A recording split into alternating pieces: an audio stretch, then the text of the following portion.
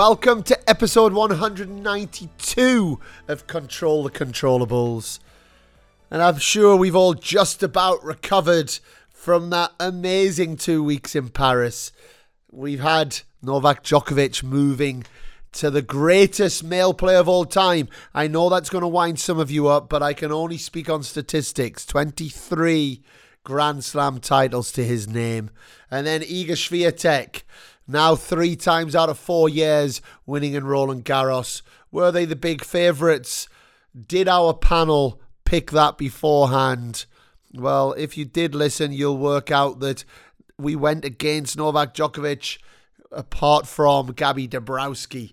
But the rest of us should hang our head in shame for not seeing that the great man was going to go and win his 23rd and make history.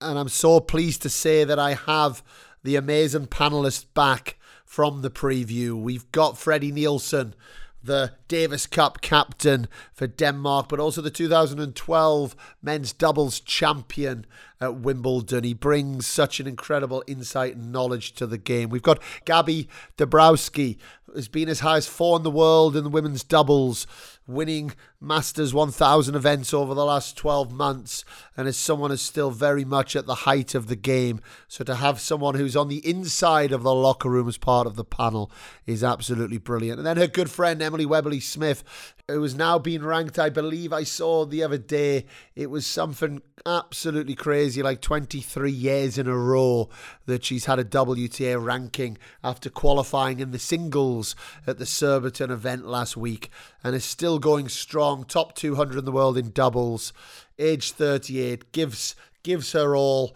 and has still got a bright future in the game. She really does. And for her to be able to bring all of that knowledge to us is invaluable. And then Kieran Vorster, the fitness coach of Tim Henman back in the day, and Wayne Ferreira, and most recently Liam Brody and Dan Evans. He's not afraid to speak up, is our Kieran.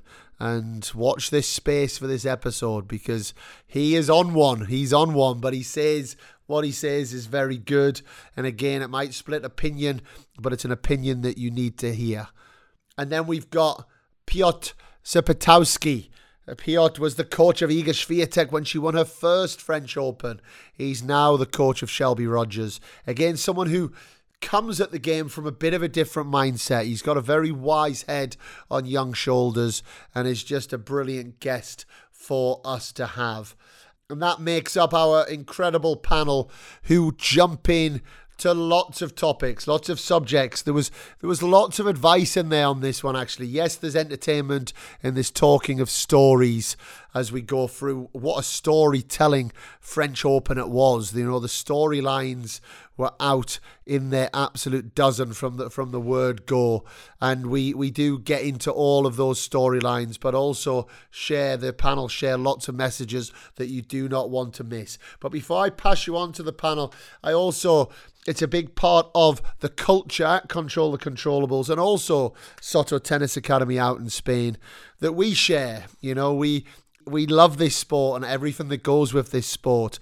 And good friend of ours, Fabio at Functional Tennis, I just want to give him a shout out for the great work that he is doing with his podcast. And if you haven't come across it yet, the Functional Tennis Podcast, he's got some amazing guests on, and I strongly recommend that you guys, once you've listened to all of these episodes, there should be no shortage of brilliant tennis content out there, because you head over there to Functional Tennis Podcast and you'll be able to get more brilliant guests. And we look forward to working and collaborating with Fabio down the line. So well done, mate. Keep up the great work and hope everyone enjoys his brilliant shows as well.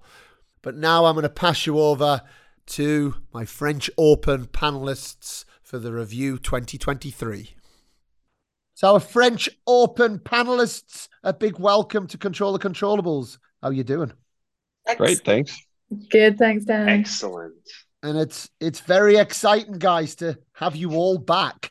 You know, I don't think we've ever had that all of our preview and review guests are the same. So we get to laugh at some people. We get to celebrate. I can see Gabby already smiling in the corner there to celebrate picking the two winners. But to start off with, and I've just said it off air, there was a lot of storylines. There was a lot that was going on in Paris. There was also some beautiful sunshine. But who wants to put their hands up? Who wants to talk about the first storyline that captured their imagination? Mr. Freddie Nielsen. Well, I just gotta put it out there that I told it in the group, I'm horribly ashamed by my pick beforehand because as the tournament started, I started to realize how on earth could I have written off Novak and got seduced by his weak pre-tournaments because obviously that was the massive storyline. He went to 23, and I think as soon as he beat Fucsovics and was absolutely dominating, I was like, oh, I have horribly and criminally and disappointedly written him off before the tournament started, and I should have known better. And we all just saw why he is so dominating. Rewind the tapes. The French Open 2022. And nobody picked Rafael Nadal either. So I know Gabby picked Novak Djokovic, so well done, Gabby. The rest of us went against him. So is that not something, Piotr, that maybe in tennis we like to do? We're always looking for the next thing, and maybe we're getting too far ahead of ourselves and we don't give these legends of the game enough credit and the experience that they bring in such events. I think we looked too much into recent history, what they did in the last couple of tournaments, which sometimes doesn't play any role in the end. So it's like we never know. He was ready. He said that in Rome that he feels ready, so he was ready. And, And if I and let me also just say that the slam, I also forgot the slam is just a different beast. It's a completely different tournament to all the other tournaments. And I've always said this: they never rule out the big ones, the Tom Brady's, the Tigers, the Rogers, and same with Novak. Until he's off the court, you literally can't write him off because he's different material. And it's not as if Yeah, his form was that bad either going into it. But jumping into that, in terms of the young guns, obviously Freddie, we went with Holger Rune. I think a couple of Mm. people also went the Alcaraz route as well. We even had an Emily going for a Sinner, I believe. Um, oh yeah. yeah, we'll not mention that one too much. But Rune and Alcaraz seemed to fall down physically as well, Gabby. So from a player's point of view, and I know you're not playing best of five sets, but even in the doubles, you're doubling the amount of tennis you're playing by going from playing sets and a tie break with sudden death juice to then playing best of three sets. How different is it with the stress, the tension, everything that goes with a Grand Slam, and how much do you think the nerves and the format of the five sets affected the Runes and also Carlos Alcaraz? I am not sure of my opinion on best of five and slams or not. I don't know what I prefer as a fan to watch. I think there's something to be said for the epic battles that you get in a fifth set, but then at the same time, you have this issue of some players maybe failing physically, but at the same time, I think, for example, in Alcaraz's situation, I think it was more nerves driven than it was he was physically unfit. So, I mean, personally, anytime that I've cramped when I played singles or even like a very, very long doubles match in really bad weather, I cramped because I was too nervous. Not, I mean, of course, physicality has, a small part to play, but it's because of the tension of being so tight for too long, especially when the weather is warmer. But I don't think the weather was overly warm in Paris. It was warmer than what we might be used to, but it's nothing like a US Open in September or in Australia end of January. So I think I think definitely in Alcaraz's case, it was nerves related. I'm not sure for Rune what it was. Like we spoke in the last podcast that he seemed to have a lot of belief. So I don't know if maybe he had a little bit, not too much belief, but like Expectations. just needed to come back down to earth a little bit and just maybe play. I don't know. But yeah. Rune looked knack. I remember seeing him after the first round in the cafeteria, and he was hobbling. And I actually saw him most days, and I'm sure that's kind of a tennis player thing after a long match and you've come off court. But I remember thinking to myself quite early on in the first week, he didn't look like he was in the best of shape just after the match. I don't know if there's something in that, but I want to pick up on the 5 sets because that was one of the big things for me that stood out. And I'm a bit of a sucker for emotions and history and the whole way that it builds, a tennis match builds. And we had the Monfils match, which Falov down in the third, and he's like winning on one leg, hitting a winner, and the crowd are going crazy. And it was just, for me, that drama. So I looked into it and I thought it felt like there was more 5-set matches than we normally have. And actually, 33% of the first round matches, so 21 of the first round matches went to 5 sets, which is incredible. And I compared that to last year Roland Garros, and it was 14%, 14 times it went to 5 sets last year, 21 this year in the first round. And in the first week this year, there was 30 matches that went to 5 sets, and last year 19. Now the Aussie Open, just to have a look at that to give a bit of context, was 15 in the first round this year and 25 in the first week. Roland Garros second week, there was 1, Rune against Cerundolo. So we hear people saying that actually, and I had the podcast that actually goes out tomorrow, Andy Jarrett, the Wimbledon referee for many years, he proposed that the first week shouldn't be 5 sets, but second week should be all 5-set match in men and women's. That was an opinion that he gave. But then we miss out on those 21 or those 30 incredible spectacles. And it felt like the noise going around Roland Garros was like, oh my God, there's another 5-set match. And the crowd were going crazy and they were booing anyone that would move, and they were making all this noise. And it just felt to me like it was a really fun, dramatic first week. I don't know what your thoughts are on that, Emily, and 5-set matches. I think that we all underestimate the preparation that it takes to maintain the level over those 5 sets and the work that goes in physically to those guys being able to play that.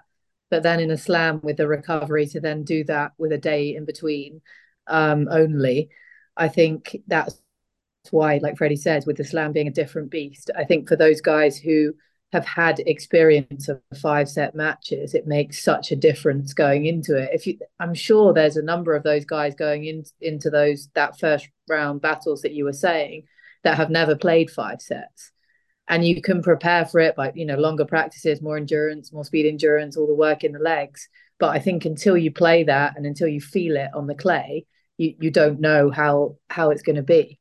And I think absolute just literally looking at the intensity that the guys were playing at, and in that first set and second set with the Alcaraz Djokovic match, I just feel that from their point of view, I think you can't underestimate Djokovic's experience in those situations. And I remember he said he was hurting physically after the second set in the interview. I think he took a medical at the end of the second, right, for his right quad or something. But yeah, from a physical point of view and from the tennis and the level of concentration and how long that actually is over that period of time, I'm the same as you, Dan. I love the 5-set. I love those kind of battles. And I love to see that spirit and that, the crowd and everyone getting behind it in the Monfils type situation as a fan. But if I'm watching at home, I'll sort of watch the first set and a half and then go away and do something and come back at 2 sets all or something, because I can't sit down for 5 sets and watch 5 sets of tennis. Oh, I watched Monfils from 4 all in the 5th. I didn't watch it all. Yeah, exactly. That's what I mean. So I'm like with Gabs on that. I can see where it's from a fan point of view, but then from a player point of view, I respect so much the amount of work that has gone into them being able to maintain a physical level and a tennis level and a mental level over that period of time. And that's where I think the top guys who have had that experience have got such an advantage in slams, which I think we did miss a little bit going with the preview of how important that actually is. And Vozzy, to bring you in, we're talking about the physicality and what it takes to play best of 5 sets over 2 weeks. You know, we underestimated Djokovic. I think we all agree to that. The experience that it takes, the way you look after your body. You know, we had big Rune and Alcaraz supporters in here that their bodies failed them both, it seemed. You know, it felt like both of them, certainly Alcaraz in those last 2 sets against Djokovic, Rune really looked from the word go against Ruud that he had no chance. He had nothing in the tank. He looked like he was turning into Stefan Edberg to try and get through the match, serve volleying coming into the net, but he was unable to really play his own game. From a physical standpoint, how do you prepare an athlete for a Grand Slam, 7 matches, best of 5 sets? And how different is that now when the rest of the year you're not really playing that amount of tennis? Yeah, it's a good question. Freddie and I had a good conversation about this actually. I think it was after the Rune Ruud match. I always condition the athletes. Say, so I'm working with Dan Evans at the moment. So last week and this week it was to condition him to basically go to a hellhole for 2 weeks, so that he feels that when obviously he's playing those 5-set matches, he's never going to go to the darkness that he's going in within these 2 weeks. So the training prescription is very extreme. However, when you're going into a slam, there's a lot more other variables that come into play. So obviously Rune had that 7-6 in the fifth, the match before. And probably, not just that maybe took out physically, but it took out emotionally and mentally. And then, obviously playing Casper. Casper was like the Iceman. He got off to a good start.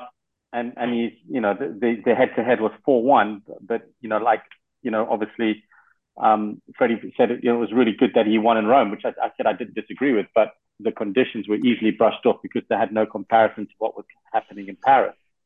And then obviously with all these things, I always say the ability to perform is dictated by the ability to recover. So it's just looking at the best recovery modalities whilst you're in a Grand Slam that is going to give your athlete, put them in good stead to perform when they go out and play, obviously 48 hours later. So I would always, obviously, and same with Evo is looking at, and with Liam that I work with is looking at what recovery modalities in place. So that they have the best opportunity when they come back, that they're in their freshest state possible, both mentally and physically.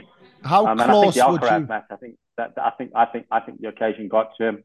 I think there was a lot of hype, and I think everybody, including myself, underestimated the powers of Djokovic and what a phenomenal tennis player he is and continues to be. I have to ask you, Vozzy, because it's great insight what you're saying about what you're doing with Evo. How close would you do that to a Grand Slam? So the Hell Week or the Hell Fortnight, how much recovery time would you give to him before he then, to get fresh, to then be ready to play the Grand Slam? Yeah, so obviously this week's is a hellhole, and then he will taper down Thursday, Friday, Saturday, Sunday, going into Queens, and then the idea is that if he has a fantastic Queens event, he'll have a couple of days off at the start of the week before Wimbledon, that Monday, Tuesday, and then start lighting up Wednesday, Thursday, Friday, Saturday, Sunday, going into Wimbledon. And so you're basically creating the foundation or trying to create some form of foundation base and understanding of the physicality and mentality that is required to play the 5 sets, probably 2 to 3 weeks out from the event. And then hopefully your player has enough matches going in so that the week before he can really focus on tapering down, so that he's in a good frame of mind, mentally, physically, and in a good place of the game, tennis-wise.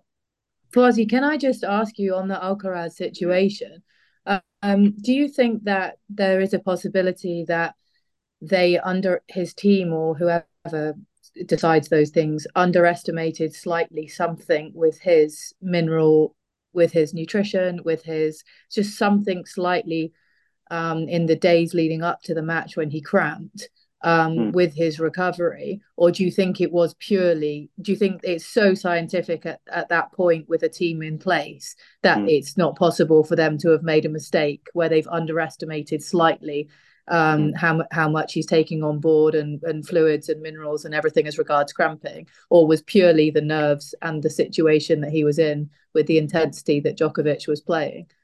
Yeah, I mean, obviously, without me knowing the facts, it seemed to me that the occasion got to him because basically, I think his run at the U.S. Open was a lot tougher. You know, his quarters and his semis. You know, he played 2 5-set matches, finishing at whatever it was, 4 or 5 in the morning.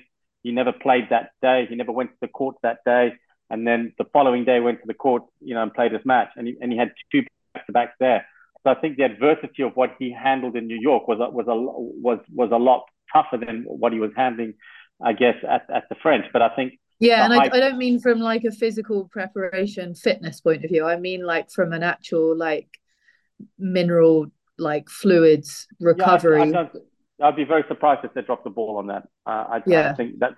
So my point being is that obviously at the U.S. Open, when he had this longer run, they must have been pumping with certain minerals and vitamins, you know, through that day, and they would have probably followed the same protocol or formula that they're using at the US Open. But I just think that, you know, the occasion got to him in terms of the hype move, the whole hype around that match was massive and everybody was talking about it. And it never lived up to the expectation of what everyone was hoping it would be. And I think there was a combination of obviously Novak playing tactically the right way, and then Alcaraz self-imploding, I guess, is the way I'd put it. Yeah. And Emily, that 130 euros doesn't go far on the credential. You know, and like he's got a big team, does Alcaraz. You know, and if he's sharing that 130 euros among 6 people, sushi. But come on, Dan. Sushi was 25 euros for 10 pieces. You didn't want it to spend 5 euros there.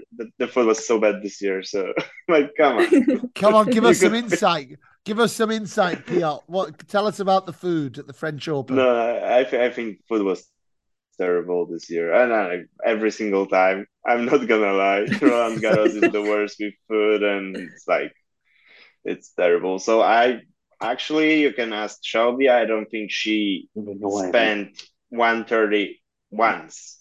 I think she was always like, you can have it. I don't need anything. I'm gonna eat at the hotel. Where's the best? Which is the best slam for food for players and coaches? Oh, Australian Open by far. So, yeah, Australian Open, but then Wimbledon for strawberries. Come on. Yeah, exactly. 130 euros on strawberries and cream. You've got that. You got that to look forward to. Pounds. The one I'd like to bring you in, Gabby, is I'm sure you picked it up. I certainly did. I've mentioned it. The French crowd, I don't know what got into them this year. I know they like a boo.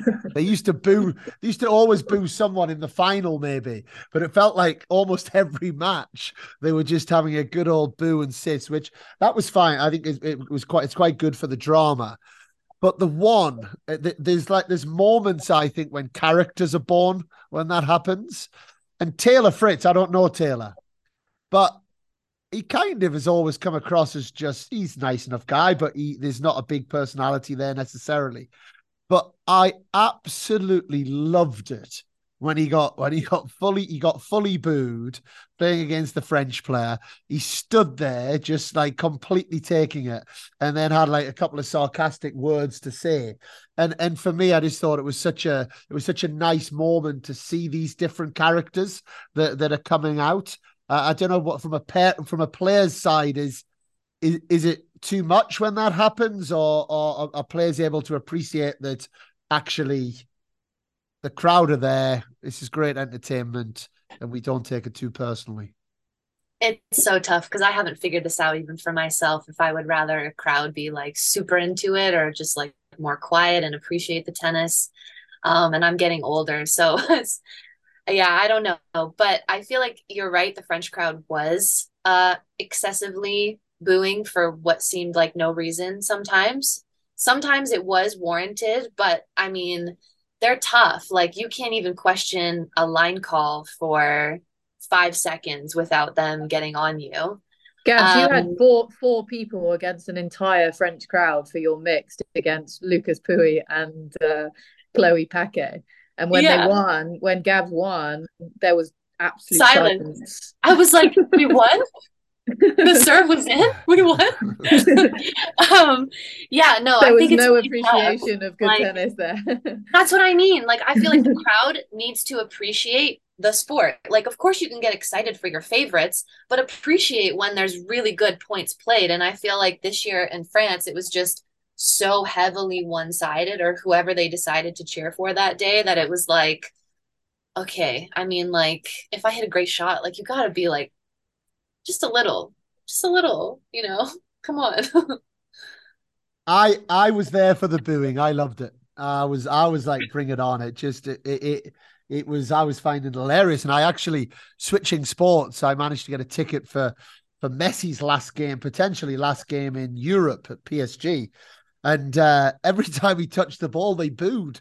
So, and when he got called out at the end of the night, he got booed as well. So it was obviously something in the water that the Parisians were just absolutely going for it. But you mentioned there Lucas Pouille, and he is another one, Lucas Pouille, that it had another storyline of mine, Freddie. And, you know, if you take a few minutes to Google Lucas in his last few years, he was a top 10 player in the world. He's had big problems, you know, mental health problems, alcohol problems. You know, he's had a lot going on in his life, and he's only what 28, 29 years old, you know, and here he is back playing some top class tennis. And I think that was a great thing to see as well. Oh, most definitely. And his story is so important. I think now going into coaching, one of the things or the thing I value the most in my players is that they have a solid foundation, whether you're doing good or bad. It's so important that the basics of your life are there. And this is such a good example for the youngsters out there to see, if you're trying to chase glory and victory as a substitute for quality of life, you're gonna be disappointed. You gotta have that solid foundation in your life, and then whatever comes with it is just a bonus. And we've seen it a few times with people who won stuff as well. Team just talked about it in an interview how he felt empty after the U.S. Open, and I think it's such an important story to tell. And I think he was pretty brave to come out with it and show some vulnerability. But I was really happy to see him back, and it also shows me. I hope he's also kind of competing a little more for the love of the game now, since he's uh, basically paraphrasing his own words, hit rock bottom before. So it's nice. It's never nice to see a guy do well. I don't think many people have had too many bad things to say him. So I think it was very positive to see him do well, and especially that moment on I think it was a court 14 where he was singing the national anthem with the crowd. I like that. Yeah. Get there. There was a really powerful moment, and a guy who's been through a lot. That was probably more important to him than some of the bigger victories he's had.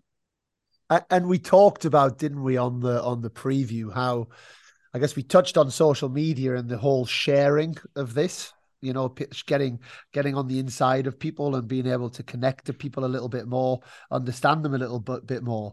And there was another one that stood out for me was Echeverry, who I think is a brilliant player and he comes across incredibly well. And after one of his matches, he talked about, you know, how his younger sister died a year ago from cancer, and he was stood up to serve, and he was talking so eloquently about it that, you know, she jumped into his mind, and he started thinking, I've got to do it for my sister. And those are the stories when I'm watching as a fan that may really make me feel with them, and then want to watch. And I thought it was really interesting on the back of what we spoke about before, how that And happened. I think it's also a very important message to send to kids, because they think that these very good athletes are superstars who don't go through adversity and are just extremely confident and can do everything. And I think it's really important that all these things come out so that the youngsters coming through can see that these are regular human beings who are just very good at sports. and obviously they have found a way, most of them, to be able to deal with adversity. They all face adversity. Everybody does. And I think it's very important that this narrative is out so that youngsters don't feel they're strange or weird if they're nervous in a match or they feel some kind of self-doubt, because everybody goes through it. The better ones are just more equipped or better groomed to deal with it. Not just for the kids, for everyone. Yeah. Yeah, absolutely, absolutely. And on the lighter side, I came away from the preview thing. Nobody mentioned Tsitsipas this year, and I remember thinking, "Oh God, have we messed up here?" You know. But we now know that actually we were right to not mention him because he was too busy cuddling up to Badosa over the last couple of weeks and posting it everywhere on social media. So Piotr, what's going on? It's everywhere. Why are you asking me? I have no clue. Give us the... but I think maybe that's why we should mention it before. We didn't predict it, so that's our fault. But come on, who saw that one coming? No one. But I will say it now. She's gonna break his heart.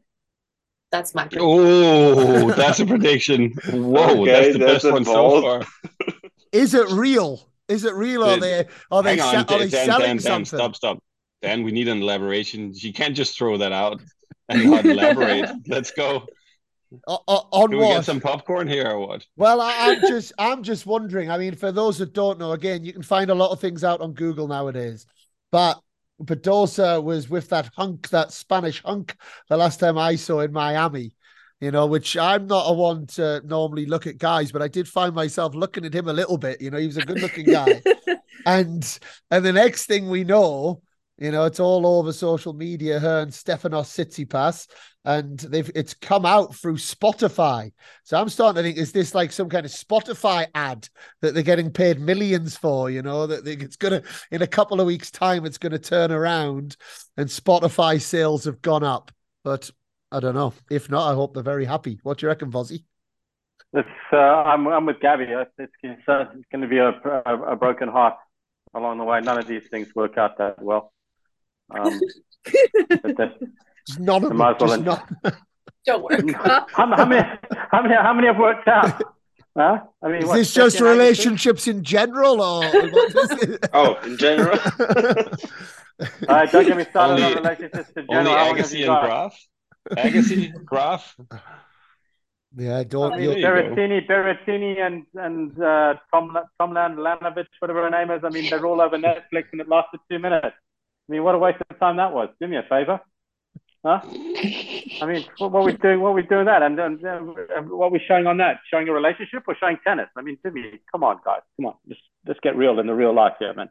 And talking of relationships, we're going to move into doubles relationships. And Gabby, I'm going to throw this one your way because court 14 was a magical court. Well, not so magical maybe for some of us as the tournament went on.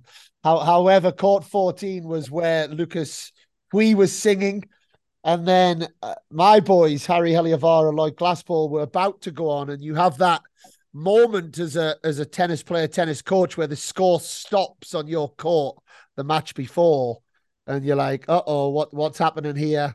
You know, maybe we could have been going on in an hour and a half, but 15 minutes time we could be on. Everyone turned on the TV. We saw Kato hit a ball, tickle a ball over the other side of the court. Happened to hit the ball, kid. We all know what happened after. She ended up getting defaulted with her partner. And yeah, that was a massive, massive controversy that obviously wasn't helped by the way that the opponents, and I'm going to give them the benefit of the doubt. In some ways, we can all get caught up in the moment of a match. You know, where I'm not giving them the benefit of the doubt is I don't like the way that they didn't come out with any humility afterwards and hold their hands up and say, look, we got caught up in the moment there. That was absolutely wrong. I don't know, offer some prize money, something that I think saves their reputation a little bit. The female locker room, how was that when all of that was kicking off, Gabby? The female locker room's kind of quiet anyway, but Yeah, I wasn't in there, so I wasn't. Probably everyone was like glued to the TVs, but I wasn't. But I did see it. So I can't speak of the reactions of others in the immediate moment, but definitely a lot of tweets flying around, getting sent to everyone. What do you think of this? Is it too harsh? Is it not harsh? And like whatever. Miyu Kato is a great tennis player, but she does have a small temper that I've seen before. And That's so I'm interesting. actually surprised that something like this hadn't happened to her before because she has been a bit careless in other matches with her racket, with the ball. That said, what got she got defaulted for was probably one of the most tame things that I've seen. So I think it was really bad luck. I think it was also a little bit stupid to pass the ball in that way. Like you should always bounce it, even if you're passing it to the ball kid, just in case, as we saw. But yeah, definitely poor form by the opponents to try to push for a default when they actually didn't see exactly what had happened. They'd only seen the aftermath and the ball girl visibly upset. Like you said, benefit of the doubt. Maybe they assumed that the ball hit the girl a lot harder than it did. Okay, you want to make your case, that's fine, but definitely don't laugh about it. And like you said, definitely have some sort of remorse after the fact, after you've been awarded a match like that, that you were actually not head in even. So yeah, really tough situation. But I can say, at least from a council perspective, discussing a lot about rules and what it means for umpires' discretion in those kinds of situations. Can we bring in virtual replay? Like, what can we do better in a situation like that? Like, what needs to happen? And then, as well as encouraging Kato to push for an appeal to reinstate at least some of prize money points, in her defense. But yeah, that's not for us to decide. It's just for us to support. But yeah, crazy. And Piotr, did you come across, because it was the talk, wasn't it? It's like a little community, these Grand Slams, and when something happens like that, I mean, everyone. I was in the gym getting ready for the boys' match. Everyone was watching it. Everyone was talking about it. In the male locker room, it was, which is not always a quiet place. It wasn't a quiet place that afternoon. Everyone was really like, and I can tell you had like strong opinions. I didn't hear one opinion that she should have been defaulted, apart from Nick Kyrgios on Twitter. Um, Piotr, Just what did you think? Did you hear anyone You think know, she should be I, defaulted? I wasn't there anymore at this time, so I didn't feel what you did, but I would say it's for me really tricky situation because I think it's all up to ref. And what happened for me the worst is actually lying after the match that we just explained the situation from the opponent. So that's what I didn't like, this behavior. But in the match, first reaction was good for me, which was like she got a warning. Yes, that what happened. Then because of the pressure, they got defaulted. So I think if the ref is taking the decision to give a warning at this moment, it's probably the best decision. Without video review, we cannot actually, like know what's the reason to default her. So why somebody else who didn't see the situation is coming to the court and pushing it with any certain reason to do this. Like they don't know for sure. So actually, review would be good, but only for supervisor who is out of the court, who doesn't have to watch every single ball, and that's okay. They should review it with the ref on with the umpire, and then decide what to do next. So that's only my opinion about the situation on the court, and I hate the behavior after claiming that we didn't push for default. We just explained the situation. That's totally unfair play, and I think it should be somehow penalized. Not in a way penalized as a some sort of fine or anything, but like in a locker room, there shouldn't be approval for that kind of behavings. In the rules, I believe that one of the rules states if you hurt the ball kid, then it becomes it's more serious. With So intent, it is. with It's intent. you hurt with intent.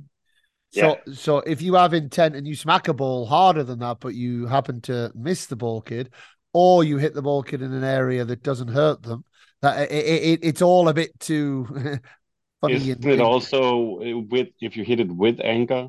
That's also a key phrasing. With frustration and intent to hurt. With intention, yeah. So from what I heard, it's more if you do something with negligence and then it hurts someone, it doesn't matter if you intended to or not because it was negligent. And then there's something about an action and a reaction. So actually, if the ball girl hadn't reacted at all, it would have been okay. But because there was a reaction and it seemed like there was hurt, then the more severe punishment came.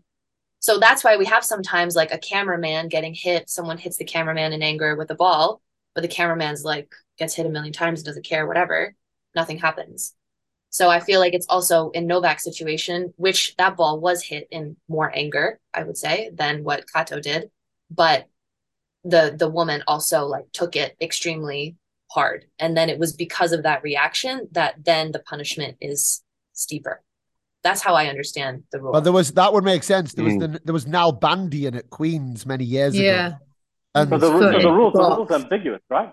So it is ambiguous. So basically, the rule should be if you hit anybody and whatever you're getting defaulted, not if you hit somebody and based on the reaction of that person will determine what punishment you're going to get. That's a nonsense. Yeah, or if you hit them from the neck up, because that's like really dangerous. That makes no difference for me. If you hit them in the foot, that's the same. If you hit them, and then the other point that I find bizarre is you get defaulted from that event, and you're still allowed to play the other events of the tournament. For me, if you get defaulted, you're defaulted from the tournament. Go home.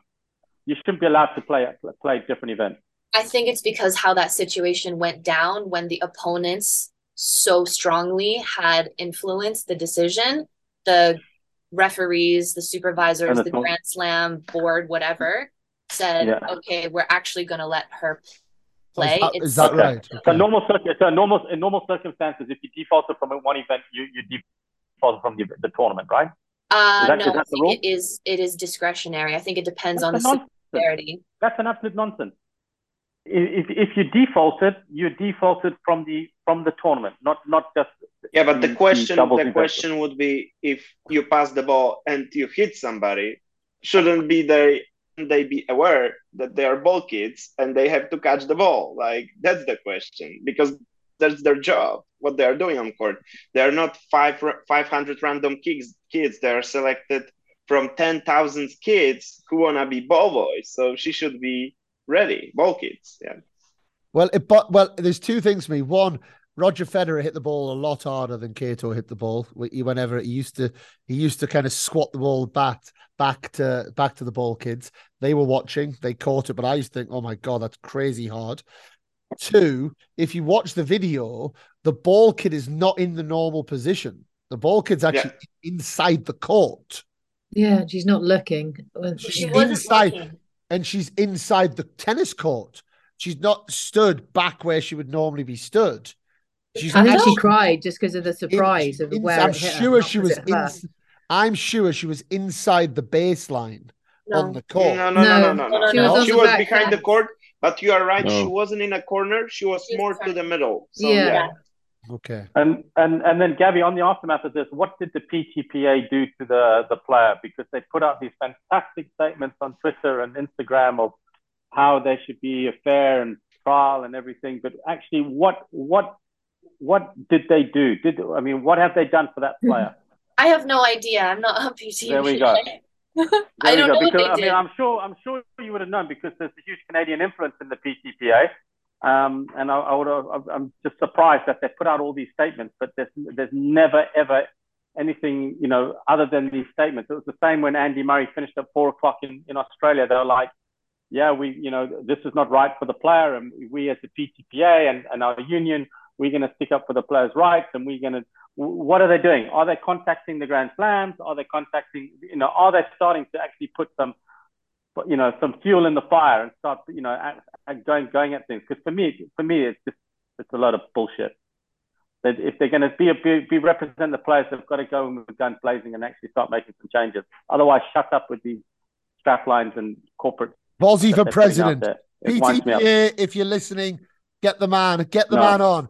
President. No, President Vozzy. Ahmed Nasser, I don't think understands it to the degree that he should. And it just blows my mind how after all these years they're coming up with these corporate lines. But what are they doing? What are they doing? What changes have they made? Well, are there rattling changes? I think I'm sure we could have a whole conversation about tennis and unionization. I would love to. Not allowed and all this stuff. Yeah. But I think what the PTPA is struggling right now is because they don't have full player representation, because not all the players have signed on. So they can't actually technically advocate for all the players because they don't represent all the players. So it's a lot of social media posting, but I'm not sure exactly how much happens behind the scenes. And I can't speak for them because I'm not a part of it. But I think that's one of the problems that they're running into right now. It's kind of what comes first, the chicken or the egg?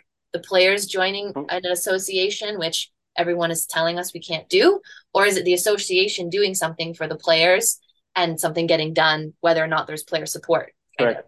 But for a collective bargaining agreement, they only need 25 players' names, and they can take it to the High Court, and they can challenge all federations on a CBA without affecting any of the tours.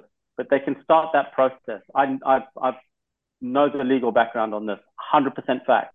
Maybe you and should all tell they them need that. all they need is 25 names, and they can basically prove as the cartel that the ITF, the ATP, the WTA are in cahoots with each other and are restricting these independent contractors from playing when they're supposed to play and making them play when they shouldn't have to play. Are you a supporter of the PTPA, Vozzy? I think the PTPA has a potential of being a fantastic organization to represent the players because there is no conflict. They would be player representation without owning tournaments, having sponsors. It'll be like the PFA here in the UK. And I've spoken to them about, and I could have them speak to Gordon Taylor. That the biggest problem they have is that the representatives working for the PTPA are coming from a background of national hockey where they're employees. It's very different when you're an independent contractor, and how you're going to support an independent contractor. But what you can prove beyond doubt is that, as for example, if you rank 20 and you don't play 1,000 ATP 1,000, you get 0 points. And do you get fined? I think you get fined. You used to get fined. That goes against what an independent contractor is about. An independent contractor should be able to, well, if I don't play that week, I don't make any money, but I shouldn't then be penalized and fined for not playing it based on my ranking. And there's loads and loads of different things that, and another example would be, and I did the study of it in 2019, the ATP 250 event as an example. You play every ATP 250 event. If you win it, you get 250 points. But the prize money disparity in 2019 was between $88,000 and $220,000 of winning an ATP 250. How is that possible? And how is that allowed to happen? Now, if you've got proper player representation backing the players, you would go in there and say, right, you have to, if you're standardizing points at 250, 500,000, you've got to standardize the prize money as well. But this disparity in prize money, and it's the same on the WTA Tour. And you just need people that have the back of the players. And when the players know that these people have their back, then they will come. They'll all come. But they're like, why should I go to the PTPA if it's wishy-washy to a certain degree? And it's the same as any movement, isn't it? And any movement takes time, and it takes balls for people to jump in and to take the risk at first and be the early ones that jump on board. So I think from a conceptual standpoint, absolutely, we were seeing it with golf. Whenever something's not monopolized, it opens up the possibility for players to be represented better. So I think from a concept standpoint, and I'm sure with time, especially with now the greatest male player of all time, whether people like it or not, statistically he is, and is going to be, and soon he'll be statistically the greatest player of all time, in my opinion. If he's leading it, you'd think that it's going to make some proper movement in the coming years. He's dipping his toe in and he's dipping his toe out. He's not leading it because it's too tiresome for the guy. if he used to lead this and do it properly, he would lose focus on playing tennis. It's one of the big hedge funders in New York. Put $2.5 million into the PTPA and said, yeah, off you go.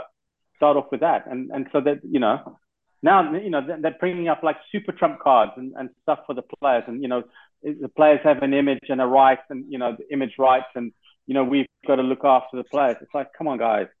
Guys and girls, it's like, let's strip it back to the basics and the fundamentals of what you're trying to achieve. And I'm sick and tired of hearing, I just see it coming up on Twitter, and, the fundamentals of what the PTPA stand for. And when there's a misdoing at a tournament, they put out the statement. So actually, what are you doing? What are you doing? Are you actually challenging the organizations? Are you that strong enough to challenge them? And that's the $1 million question. The end of this section of the podcast is that Kato went on and won the mixed doubles. Yeah, right. But no, Fozzie, it's a great subject, and it's great to get your take. And I think it would be good for us to open up that conversation for sure on other podcasts.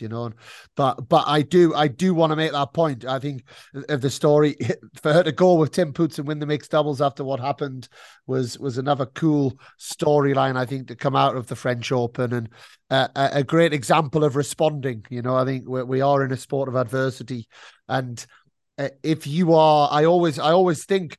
I heard something a few years ago, and it's something I've really taken personally. When something bad happens, say the word good.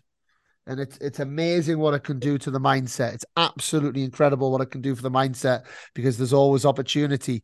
And I think, she's used that incredibly well, actually, and come out of it incredibly well in everything from social media. She's now got fans around the world, and, 8 to 10 days on, she's a mixed doubles Grand Slam champion. She's got a lot of support, and the two girls that made probably the wrong choice are the opposite, and that's how the world works. But I do want to move into the women's side. Iga, well done to Piotr, well done to Gabby on picking and staying true to the polls.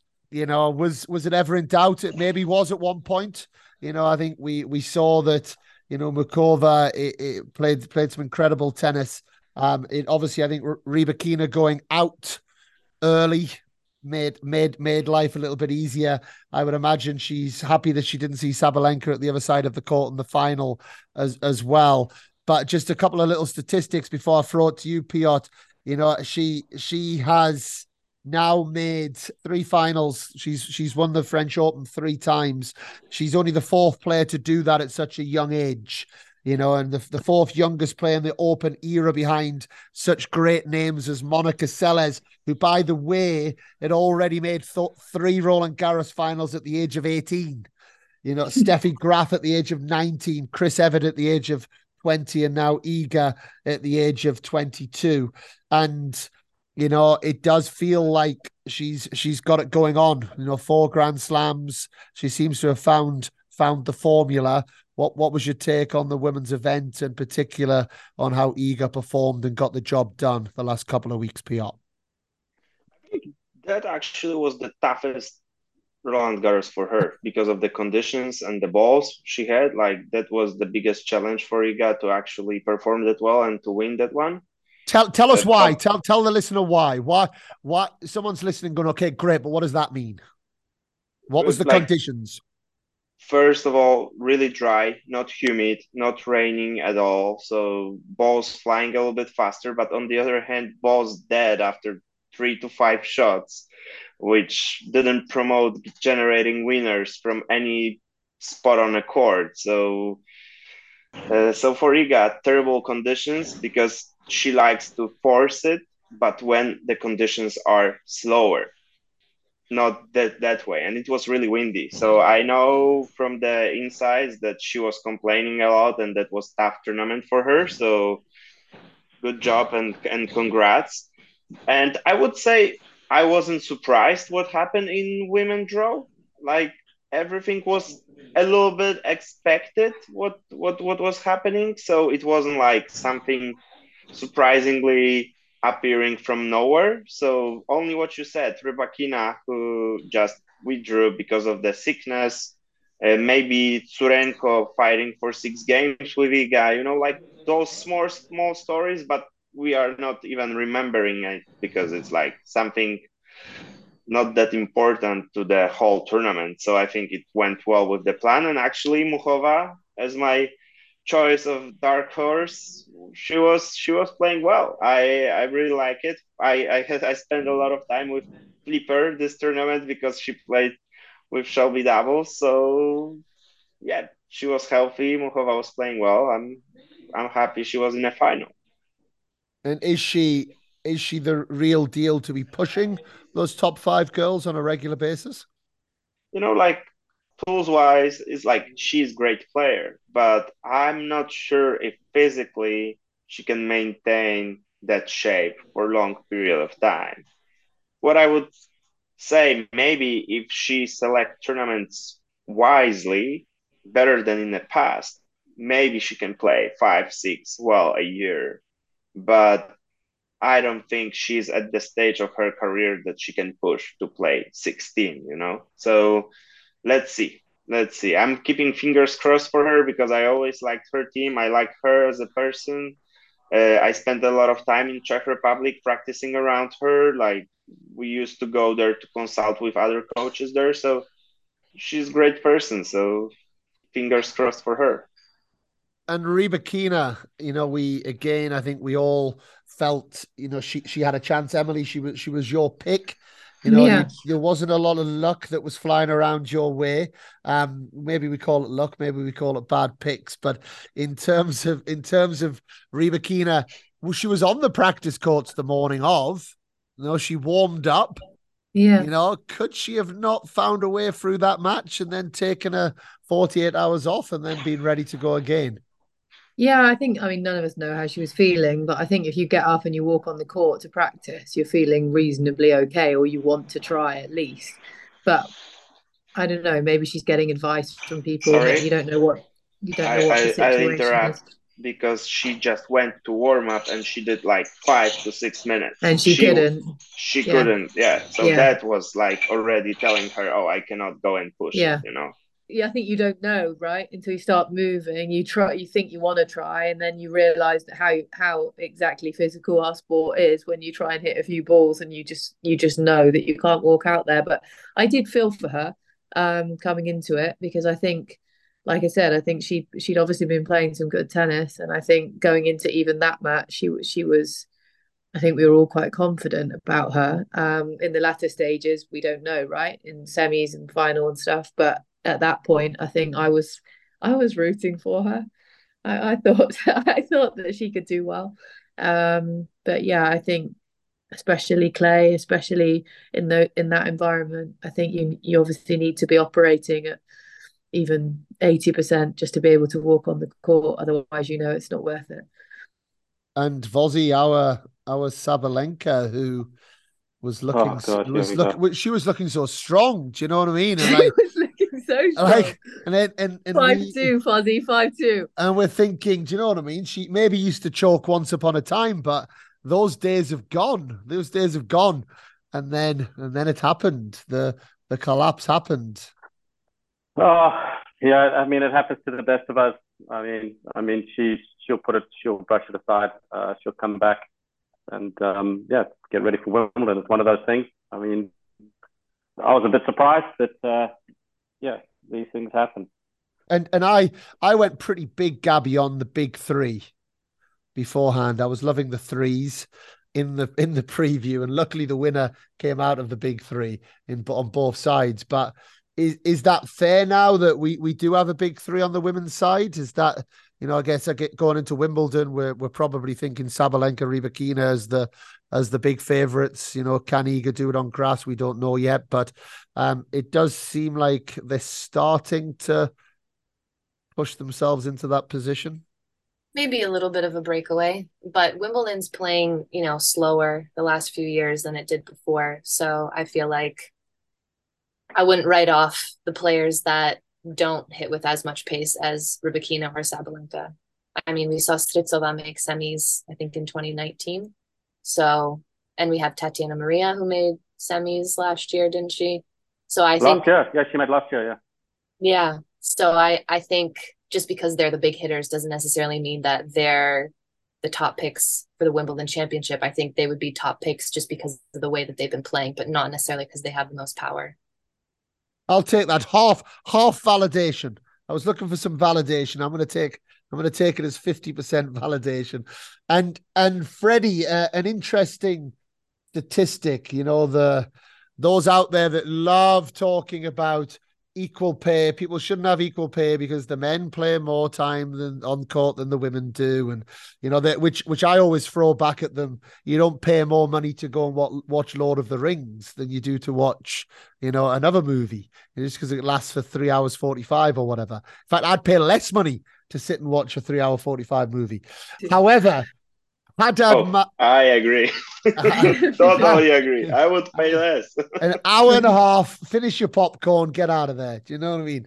If it's Lord of the Rings, I'm sorry, every second is worth it. Oh, Harry Potter, I'll fall asleep in both. Too long. But Haddad Maia, on the way to the semi-finals, played for 12 hours, 55 minutes. And Carlos Alcaraz, on the way to the semi-finals, played 10 hours, 52 minutes.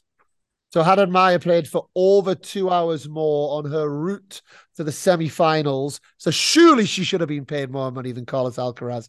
But yeah, doesn't that also show that these 3-set matches can be as grueling and take as much out than some of the 5-set matches as well? Yes, let me first apologize that there seem to be some sort of crashing of plates behind me. So maybe it's apologize for that. Maybe it's Tsitsipas and Badosa. Could be. I mean, they did start a mutual Instagram account, so maybe they're just following up on that thought. But with regards to that, I think that the most important point with the whole prize money thing is that tennis players are paid as entertainers. And you mentioned movies. Yeah, you pay the same to watch a movie, but the actors are certainly not paid the same. If you have one of the big actors or actresses, he or she will get paid more, and the lesser known actors can do a lot more movie and pay less. That's the name of the game.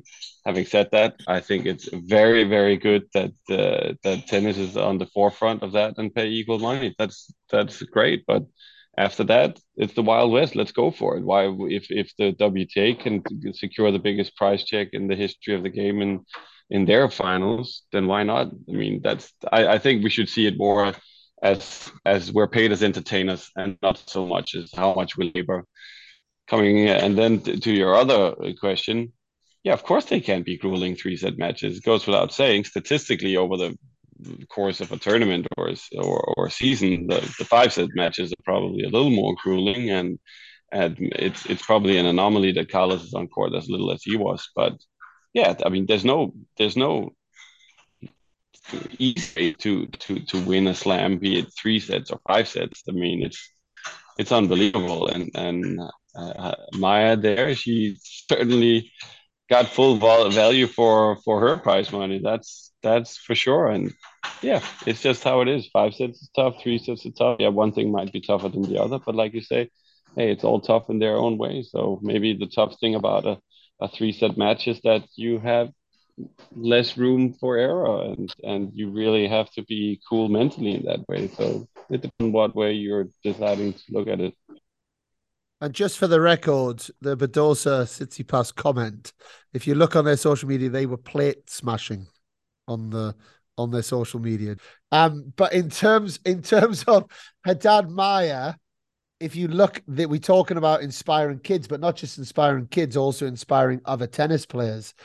There was probably, I think, 3 matches. If you froze the score at any one point, you would think, well, she's not getting out of that match, and to continue making your way through that, tennis match is never lost. It's the beauty of our scoring system, Piotr, and I think it's something that maybe not enough juniors know, growing up, that actually a tennis match is not won in the first set. It's not won halfway through the second set, and you keep going, and you never quite know when the door's going to open and your opportunity is going to arise.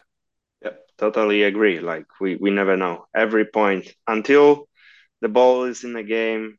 We never know what's gonna happen. So, but coming back to the topic, like I feel it doesn't really matter. What matter is about those last sets. It doesn't matter if it's 5 or 3, but that last set when they are fighting and there is crowd behind some players and there is like fire and everything is happening intense, and it's like that's what is really good product as an entertainment, but it's actually what we live for, and I couldn't care less if it's 5 or 3 sets.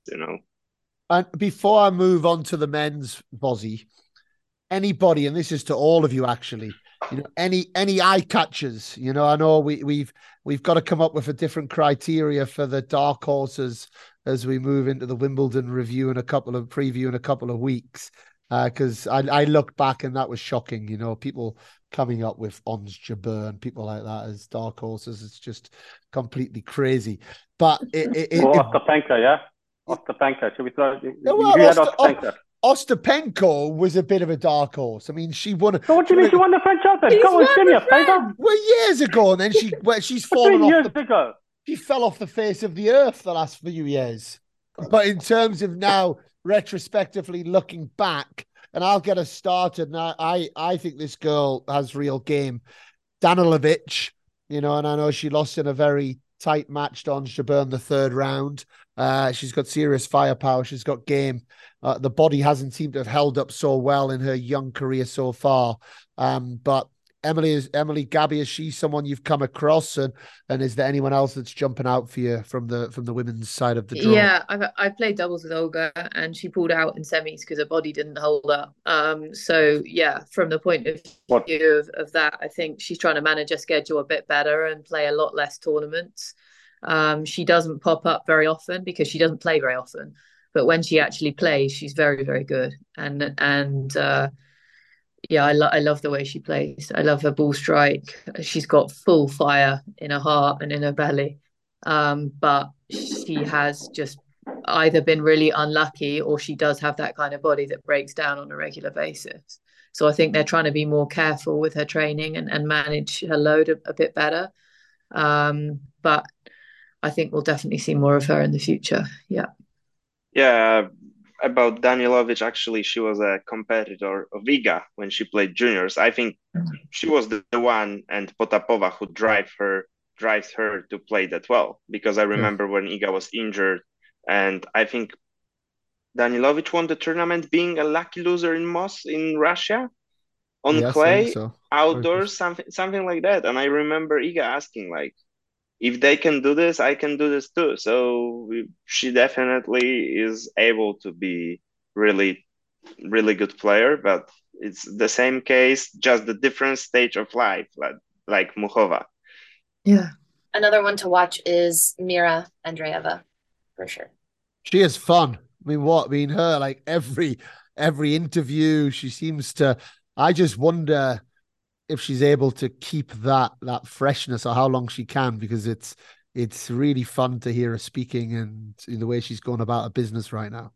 Before she played Madrid, she played the 260s, the challengers that I was at in Switzerland, and she was so watchable. Even at those tournaments, like, people were drawn to watching her tennis and the way that she was playing, and she won 2 in a row before she came into Madrid. She's a star. She's a star for sure. Yeah, Gabs and I actually said when we were watching one of her matches at French, like, why on earth didn't we think of her as a dark horse? Because she would have been a great dark horse for, I don't know what round she actually got to in the French, but she's got a cool brand of tennis, and she's so young. She's very young, and she's really matured quickly. I remember seeing her last year at a junior tournament in Milano, and she was all over the place on the court. She knows exactly what shot to play every single time.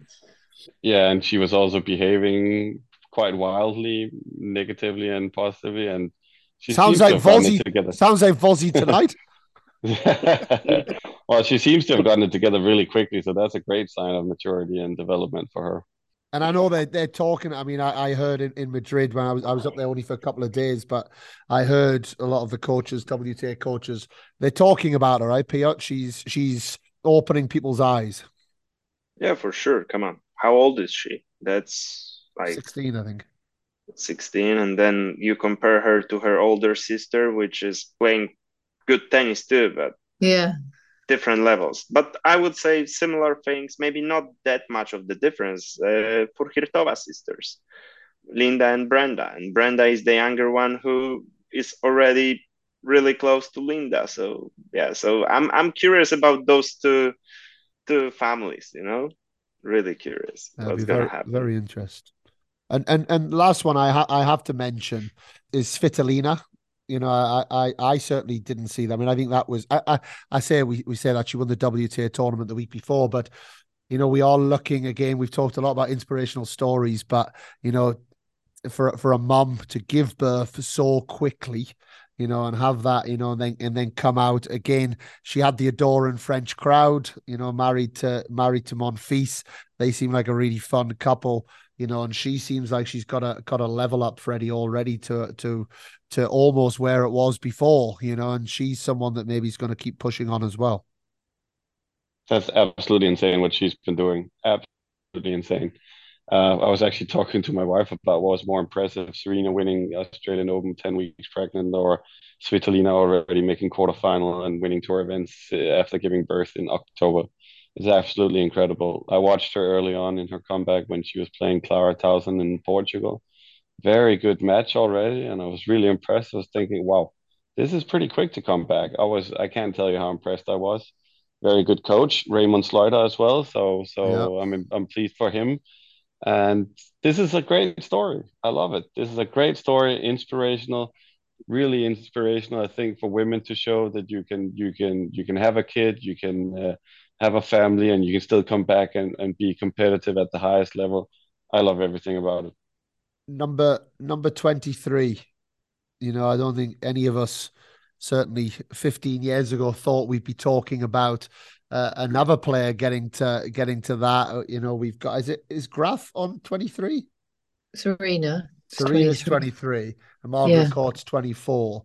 You know, Yeah. but for Novak to move to 23, it's amazing how quickly they did a stitch. They were able to stitch his tracksuit after he won the event. I mean, that's confidence, isn't it? I mean, you got the number 23 tracksuit in the bag, waiting to put on. You know, none of us outside of Gabby picked it. We're stupid, we're idiots. How could we not pick it? And to get that conversation started, another one, if you're listening, if you're a tennis player, he played 6 tie breaks at Roland Garros that were 55 points, 55 points, 6 tie breaks, 0 unforced errors. You know, and if we ever forget what the name of our game is, fluffy yellow ball over net in between white lines, you know, which I think at times we sometimes do forget. Novak Djokovic certainly is showing us how to do it, Freddie. You're absolutely right, and it also shows how good of a game manager he is. He knows exactly what to do in different situations. You say put it in. I think if we saw those tiebreaks and those 55 points, there's a certain level of quality for those shots. I think also one thing that I forgot about and under kind of forgot a little bit is he has so much belief in himself, and I think he kind of fuel it was fuel on the fire that people were talking about the young guns kind of writing him off, and I think it worked in his advantage. He's just really, really dialed in. And I think one of the big things he has as compared to the younger generation, which is also why I thought Holger was going to do well, is that he has very good game management. He knows exactly how to build a point. He knows exactly how to hurt the opponent. He rarely underplays. He rarely overplays. He's so composed and he has a lot of belief in himself and he knows what to do in certain situations. So when he locks in, he needs to lock in, and when he plays the close points to tie breaks, I remember a similar story back in Wimbledon when he won that massive final against Federer. He just knows exactly what he's relying on, and that's why he's so good. You know, he's also you mentioned 55 errors. He's by far the most efficient player we've ever seen, in my opinion. Not maybe not the most spectacular, maybe not the most eye catching. And if you see him play a lesser opponent, maybe in the early rounds where he's winning less, the way he plays doesn't strike out as much. into the eyes as much as some of the other guys who were playing more brilliantly. But as soon as he's up against great opponents, his level just comes through so clearly. I really like the question after the Alcaraz match. Mats Wilander interviewed him as he was coming off the court. And one of the questions he asked him, he said, were you surprised at all by the level that you've been able to produce in this tournament, given your lead up into the event? And he just looked up and just smiled and was like, no, I wasn't surprised at all by my level. And it like, I think Matt had to think of another question or a response to that quite quickly because he clearly wasn't going to elaborate on that. But I think that just shows like directly that those tournaments, as Piotr said, coming into it were just irrelevant for Djokovic in terms of his belief going into French Open. I also thought it was really interesting, and I'd love to get maybe Piotr's opinion on this or Vozzy's opinion on this. When he spoke after, he apologized to his team for how difficult he'd been the last few weeks. You know, when we're talking about that level of greatness and we're talking about that level of pressure and that, you know, in that environment, you can almost only imagine what every single minute of every single day, the intensity that goes into that. And Goran just stood there laughing, you know, and it was clearly a very, very challenging team to be part of. But I would imagine, and you've been a part of a Grand Slam winning team, Piotr, with Iga. You know, I know it was when she was young and it was her first time, but you know, can you just explain to anyone listening just how much of a pressure cooker and how much almost every action of every minute of every day is scrutinized and the pressure that the team feels getting an athlete of that level prepared for an event like the French Open? I would say first tournament Iga won, first Roland Garros was actually a surprise. So it was like something nice. It wasn't that kind of pressure. But the next year after, when she was defending champion, was totally different story. That's why I could actually right now really I admire her team right now, because it's not defending champion once, it's defending champion second time, and to see if she can handle the pressure this time. So that's a lot of work. And actually, is it different? I don't think so. I think just champions who behave differently at Grand Slams is something normal. That's always more pressure. There is always more work. There is always more mental stretches, but that's what we do for a living. So we have to adapt. It also sounds like to me that the devil's in the details with a lot of these top players, because even though they are like a Novak or the big three on the guys' side, they are so far ahead. It's like, how have they been able to stay ahead so consistently for so long? And they don't really have that dip. And so I think when we were talking earlier, even you said about hydration and fuel, like there's a science around the exact specific hydration for these top players. I mean, they have the perfect science for clay season, grass season, hard court season, exactly what they're going to eat, exactly what they're going to drink, access to information that probably maybe, I don't know, maybe a few other players have. And so I feel like that's also what separates the good from the great, is like they are just so much more meticulous about everything around them. And so I could see, you know, how maybe he's apologizing because he's been maybe more anal about things at that particular moment to be able to win that slam. But sometimes, like just with Novak, that I've noticed, there are times when he's almost like lost a first set, almost to like throw off the opponent that they have a chance to win, and then just completely demoralizes them for the rest of the match. And so I feel like his entry into this tournament was kind of like that. Like it was almost like, you guys think you have a chance, but like you really don't. And I think that's why I also stayed with him as my pick. Like he's not my favorite tennis player of all time, but I have a lot of respect for the way that he's gone about being so successful for so long. To ask you, Gabby, you played French Open, semi-finalist at mixed doubles, third round women's double. Hey, there's and I'm sitting here eating a chocolate cake. Do you know what I mean? Like you're doing better than 99.9999% of people that are playing tennis out there, and that's important to remember. But in terms of you playing at a Grand Slam, French Open, obviously Wimbledon up and coming, I know you've got good experience at Grand Slam level. Explain the differences as a player when you are going into a Grand Slam from I guess a mindset, a preparation, what you feel, how that is different from maybe going and playing the other events, or are you able to get in the mindset that it's just another event? I think for me, the main difference is just expecting longer matches. That's really the main thing. And I'd rather that. So I get excited for the fact that we have full scoring 2 out of 3 sets. So for me, that's really the main adjustment, because a lot of our matches throughout the year, they can begin and end very quickly, in particular with the sudden death deuce. So I love going into slams because I feel like there's a lot less luck involved in who wins matches. It is a lot about who's played better more consistently throughout that match or throughout the tournament. So for me, that would really be the only adjustment in terms of doubles. Yeah. So the actual event or size or history of the event doesn't necessarily impact. Not as much, no. And not now.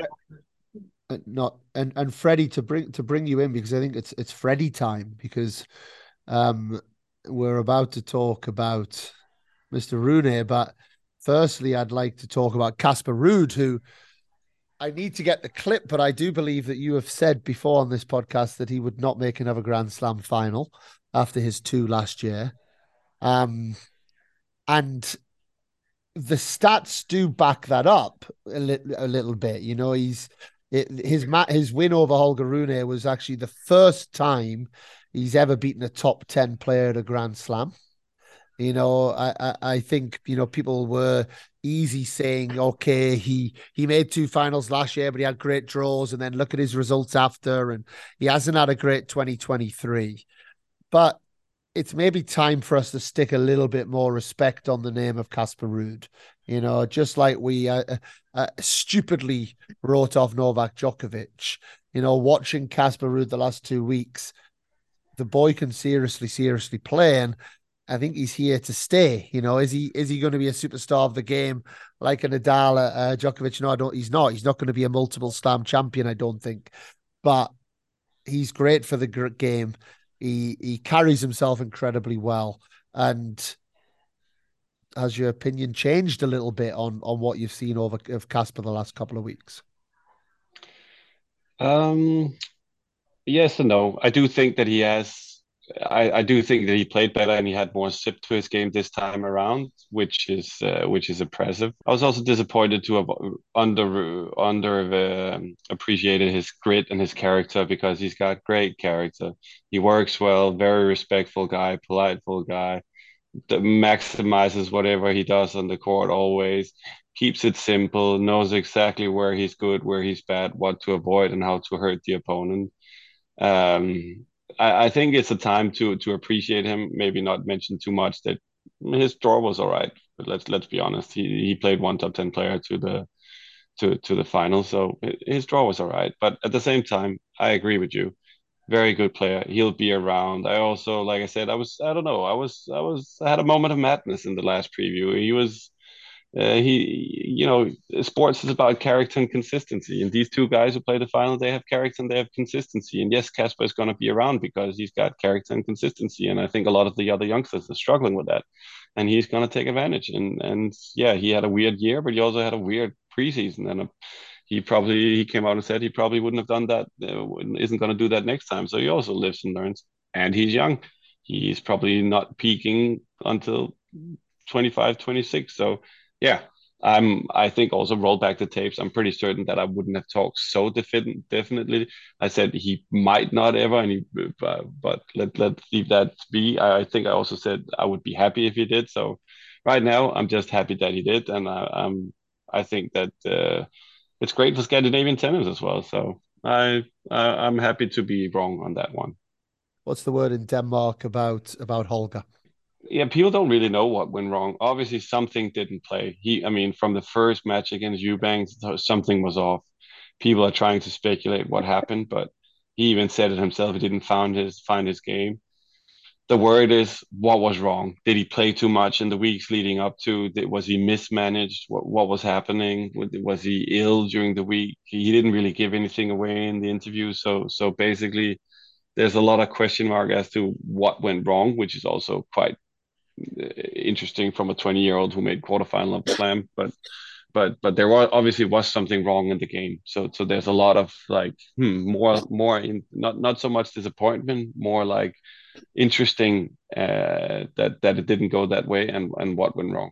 And anyone had any standouts on the men's side this year? Vozzy, anybody that you watched and thought, you know what, that loved watching this guy play. This is a one for the future. No, not really.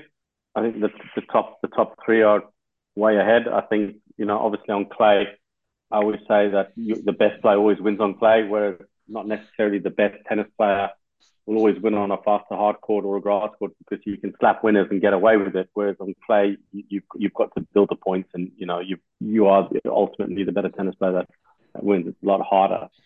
I think Novak continues to shine, and like I think what Fred says. I mean, in the big events like Slam, there is a big gap. I think playing on the faster surfaces is going to be a little bit of an equalizer. So it'll be interesting to see how he goes on the grass.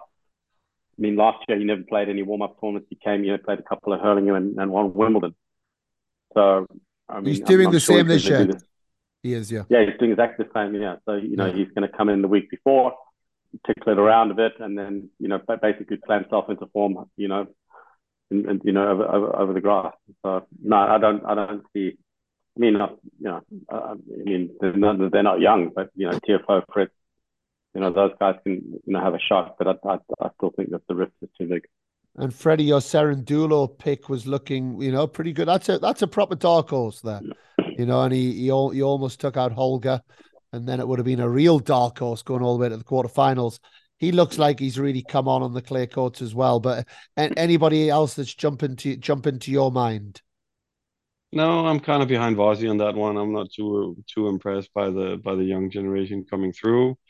I was expecting players like Fritz, maybe not so much on the clay, but Fritz, Tiafoe, Chapo, Felix, and these guys to be more of a factor at this stage in their careers, but they're really not. And yeah, Cerundolo did really well at the end. I actually think he gagged it a little bit against Holger, so maybe he still needs a little bit to compete a bit against the very good guys. But I think it's difficult to see where it should come from. I honestly do. I think. Yeah, I also think that the Rossi made fun of me, but after the French Open, I tweeted that Novak might get to 30. It wasn't all just throwing it out there. I think he might actually get to 30. Yeah, I don't dispute that. I mean, it's just interesting talking on the Holger Rune. Mike James who's the analyst that works with him, and he put a thing on about the whole clay court season. What he won, and I just said, would he swap all that for just winning the French Open? He wrote for sure. So I think going back to what Fred, I think he was so cooked going into Paris. He wasn't giving himself the best opportunity to do as well as he could have done in Paris, based on the volume of matches and titles that he won all through the clay season, which is great, but it stands for nothing when obviously you talk about somebody of that level is ultimately wanting to win the French. And that's where all the experience comes in. So if you have experience like Novak does, you have the quality. There's certainly no panic station for him in Madrid. Yeah, he didn't even play Madrid, but in Rome. No, but you would have thought, having the super duper Mouratoglou in your box, looking super dapper with his beard nice and shaved, and his kiss looking good, that he would have advised him on potentially a better schedule rather than being there every week. But I will challenge you on that though. So what should he have done differently though? He played 3,000s and Munich on clay. So what do you think he should have done differently? Lost early on purpose. Potentially, maybe as an example, Rome. I mean, with the conditions, taking that off. Hindsight's a great thing. I mean, but when you're looking at the events, does that replicate the conditions in Paris? And obviously, you think sometimes because Rome can be super hot and the ball can fly at Rome, but it wasn't. And then obviously, like a schedule should be evergreen. It should always be up to change based on how the player's playing, or and if you take Evo, it's got obviously schedule was playing every week. It's going to look a lot different, based on if he gets a lot of matches in, etc. So I do think that it should have, in hindsight, maybe not played as much and given himself the legs and the heart that he definitely has. But I think he was bluffing a little bit against Casper. I think he was dead. Yeah, it's possible, and maybe this is something that he's going to learn from. But when you're young coming in, you think you can do everything right, and you think. But if you put it on paper and you say, final of Monte Carlo, lose early in Madrid, you win Munich, and then you play finals in Rome, going into a week of rest before Paris, you probably sign on for that, right? So before you do it, because then you say, oh, you get the matches, you get the rhythm, you get the rest before Paris, you have the confidence going in, you're young. I mean, I think that should be all right, in my opinion. I think Freddie, I think we're talking about matches there. I guess the thing that also we don't know behind the scenes, and this is where experience seems to count for so much in our sport nowadays, is to touch on what Emily said about around the nutritional side of things, to look at how the practice intensities, the practice amounts, the days off, the travel, you just don't know, do you? And that's those are the bits that I guess, without being on the inside, we're speculating. But I know, Piotr, we've spoken about these things before. Something that but can I just say something to that point? Yeah, absolutely. Because when you mentioned that, I think the one thing that should be different from Holger in the future is maybe Gabby mentioned that how Novak likes to basically tank a set, which I don't disagree with. Basically, sometimes it looks like he does it just for training. But Holger seems like every point is a matter of life and death. And I think what matters more is not so much the matches, but more that every match is such a battle and such a I gotta win every point. Absolutely. And then it goes up and down. And I think maybe that the thing to work on the more next year is, in my opinion, maybe not so much the schedule, but more how he manages the matches. And I think he could do well to have a lot more routine wins where he maybe doesn't have to dig so deep and just let it becomes a little more natural in what he tries to win, and maybe win some matches more on the tennis side instead of battling and finding a way, which battling the crowd and battling everything. I mean, if you think of the clay court season, I mean, he took on Monte Carlo, he took on Madrid, he took on a lot. And for me, watching Holger, I was disappointed when I watched the Cerundolo match because I thought he can't win the French Open because he actually tanked the fourth set, and he tanked the fourth set to try and help get him through that match.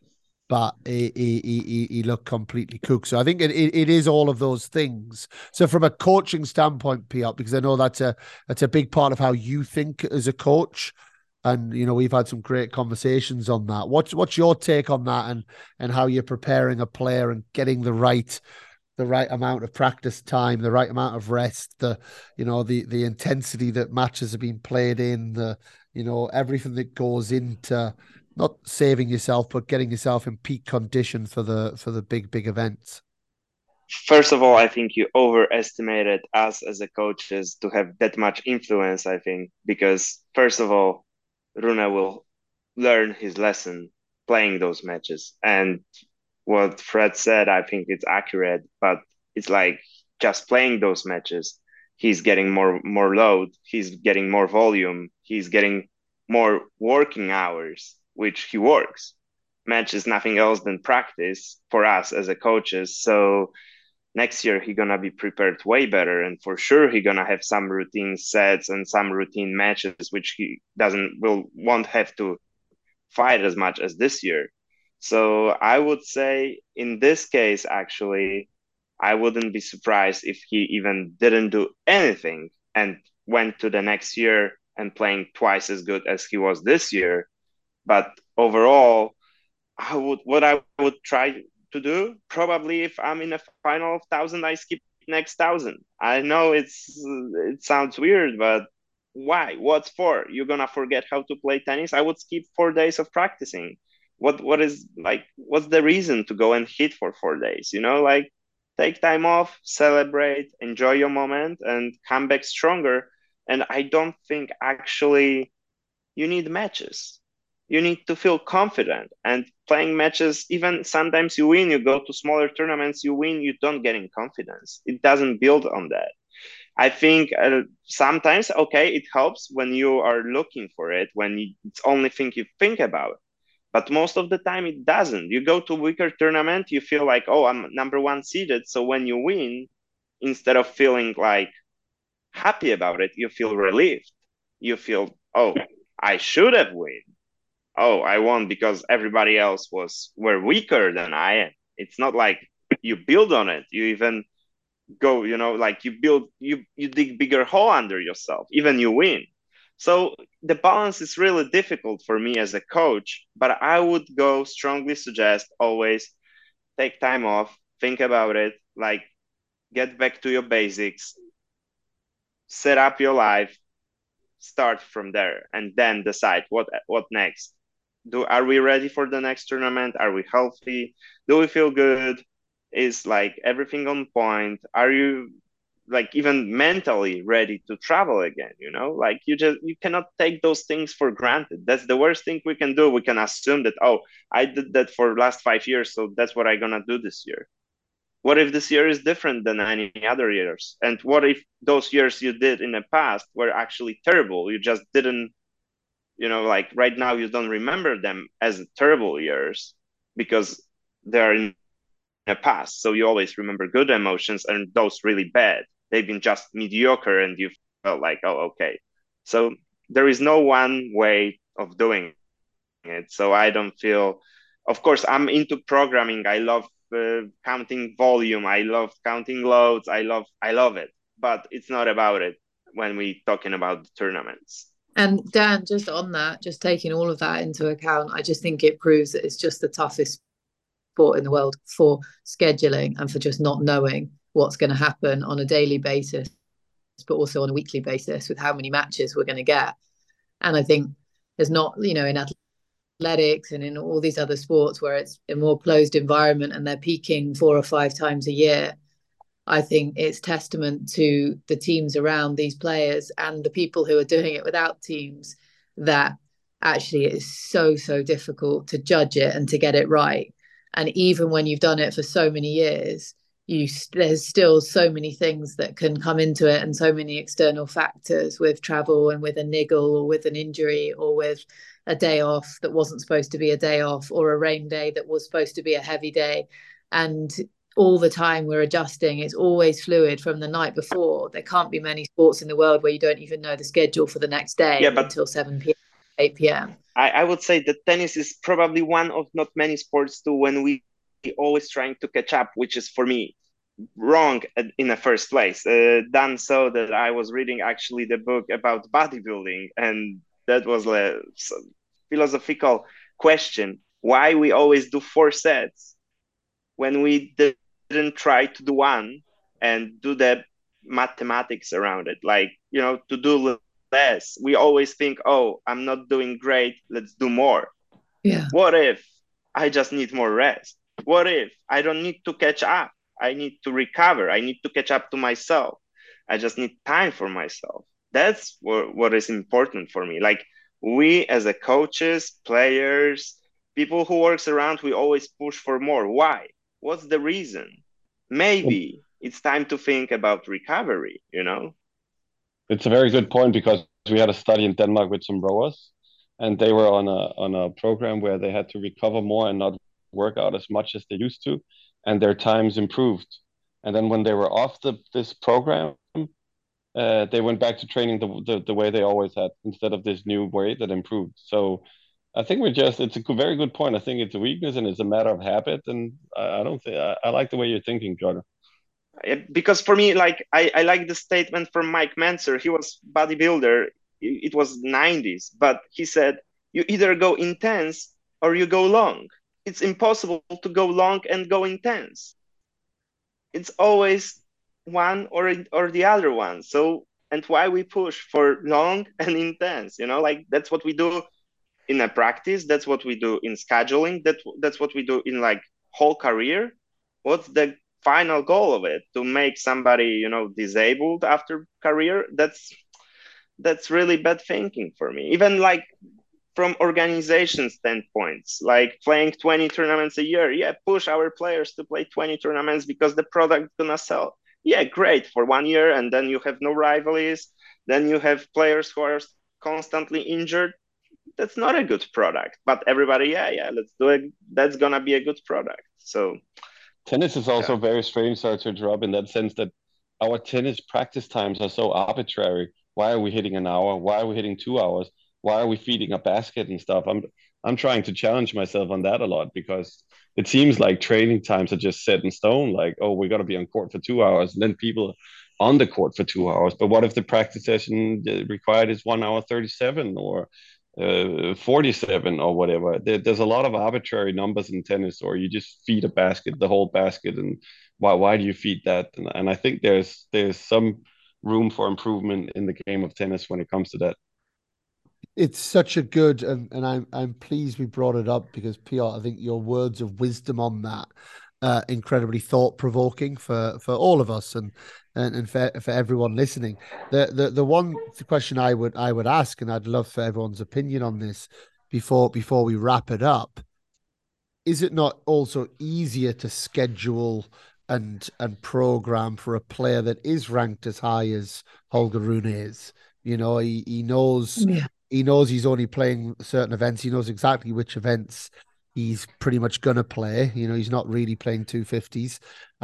His team pretty much know that he's going deep in pretty much every tournament, whereas the majority of tennis players out there, and Emily touched on it, one, don't have the advice, but two, are so reactive to the events that they're getting in and so desperate also to get into those events that are bringing the right points and the money. And I actually go back to a certain Mr. Freddie Nielsen, who, and believe it or not, Whoa. Freddie, I've listened to a lot that you've said over the years, and you've actually played a big role in certainly my philosophies over the years. We've talked a lot of tennis, and I remember Freddie saying to me probably 15, almost 20 years ago, one of the big mistakes is that tennis players go to tennis tournaments when they're not 100% ready physically and mentally, and actually only going to the event when you are absolutely ready. You're ready physically and mentally to be able to go there and win the tournament.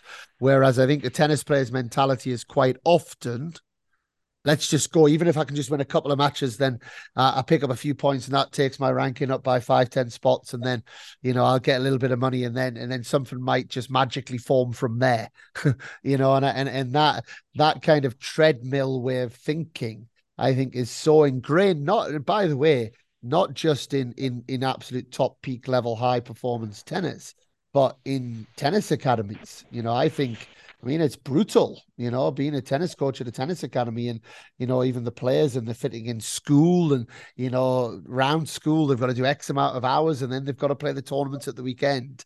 It is pretty relentless and it feels like a hamster wheel at times that we're all kind of on.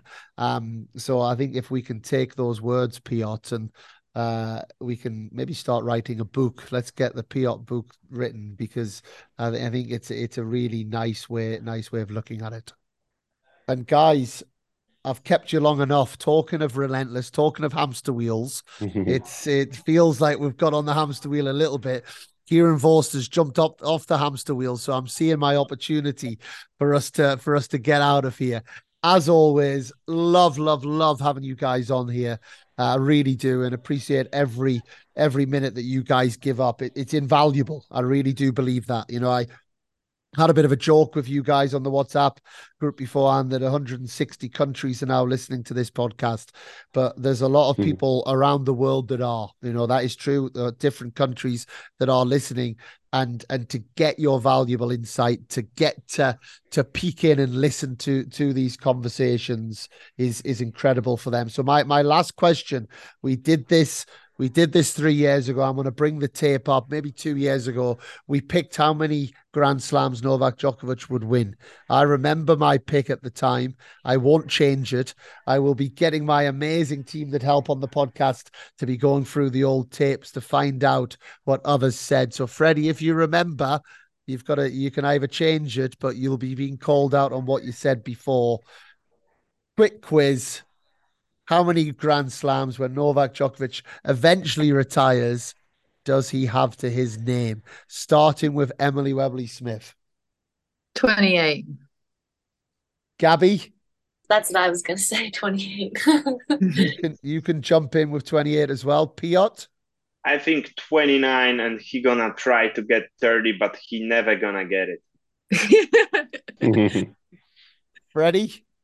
Yeah, I wrote 30. I was going to say 30. I was going to say 28. That was my first guess. But now that I've written out there for the world to see 30, I'm going to say 30. And I'm going to double up with a Olympic gold 60. medal as well. I was going to say 60.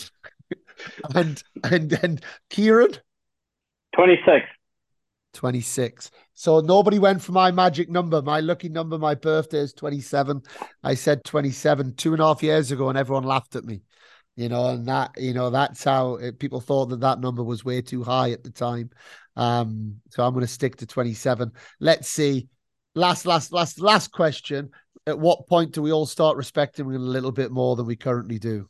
And I'm not just talking about this podcast. Is there not respect for him? And what are you talking about? So what I'm talking about is, and I'm softening.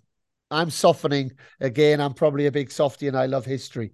But I'm starting to soften a little bit to Novak Djokovic. Never used to be able to watch him play. Used to turn the telly off. But I'm enjoying the history that is happening. And I think there becomes a point where the mood, the outlook, the tone, the way that we look at Novak Djokovic changes over the next couple of years than it has been over the last 15. I don't know if anybody agrees, but that's my thought. I think you're right. And I think also there's a thing right now that everything has to be so black and white. I quite like him to just be who he is and own it. I think the biggest issue for me is the trying to change the fact that he's a bit of a volatile, crazy guy on the court. I kind of like that, own up to it. And he does a lot of good off the court that not a lot of people know about, funding people's career, supporting financially, doing all sorts of stuff. And I think tennis-wise, I think you got a point in the same way that I kind of warmed up to Sampras more after he played as well. I thought he was fairly boring when he was playing, but afterwards I started to appreciate his quality more. And I think you're quite right about Novak, but the problem is he's up against Roger and Rafa, and he's never going to compete with them when it comes to eye candy tennis. So yeah, I don't know. I think he's getting a lot of respect as well, but maybe he won't be as well seen as the other guys. Guys, thank you. And the message will be going out in about 10 days' time about Wimbledon. You never have to come on, but we would love to have you guys back. It's Grand Slam tennis around the corner. A big, big thank you to you all, and we will see you next time. Thank you. And what another cracker that was, honestly. Like we could talk for hours and hours, and we do, but share a little story. Myself and Freddie Nielsen, we stayed on the call for another hour or so after. And then I sent a little WhatsApp on the group to say, honestly, guys, brilliant job. Thank you so much. Because genuinely, they give up so much of their time for free, to bring these amazing insights to everybody. And Emily responded and said, well, actually, me and Gabby have just got off the phone. We've been debriefing on the chat. It was such a rich chat that we took so much from. And this is at 1 a.m. in the morning. You know, and this is what happens when you get passionate people in the world of tennis together, you know, talking very openly and honestly about subjects that are close to their heart. And I hope that comes through. I really do, because it does for me, you know, while I'm having the conversation. It feels like they're conversations that could lead to change in certain aspects as well. And I would love to hear your feedback, guys, as always, on what you think. You know, is it working? Do you like the reviews? Do you like the previews? And what do you think of our brilliant panelists? Because for me to be able to send those messages on to them is something that would be brilliant to do. And on the topic that was so hotly talked about, and it was talked about by many, whether it was social media, whether it was at the event, you know, Keito being defaulted, should she, shouldn't she?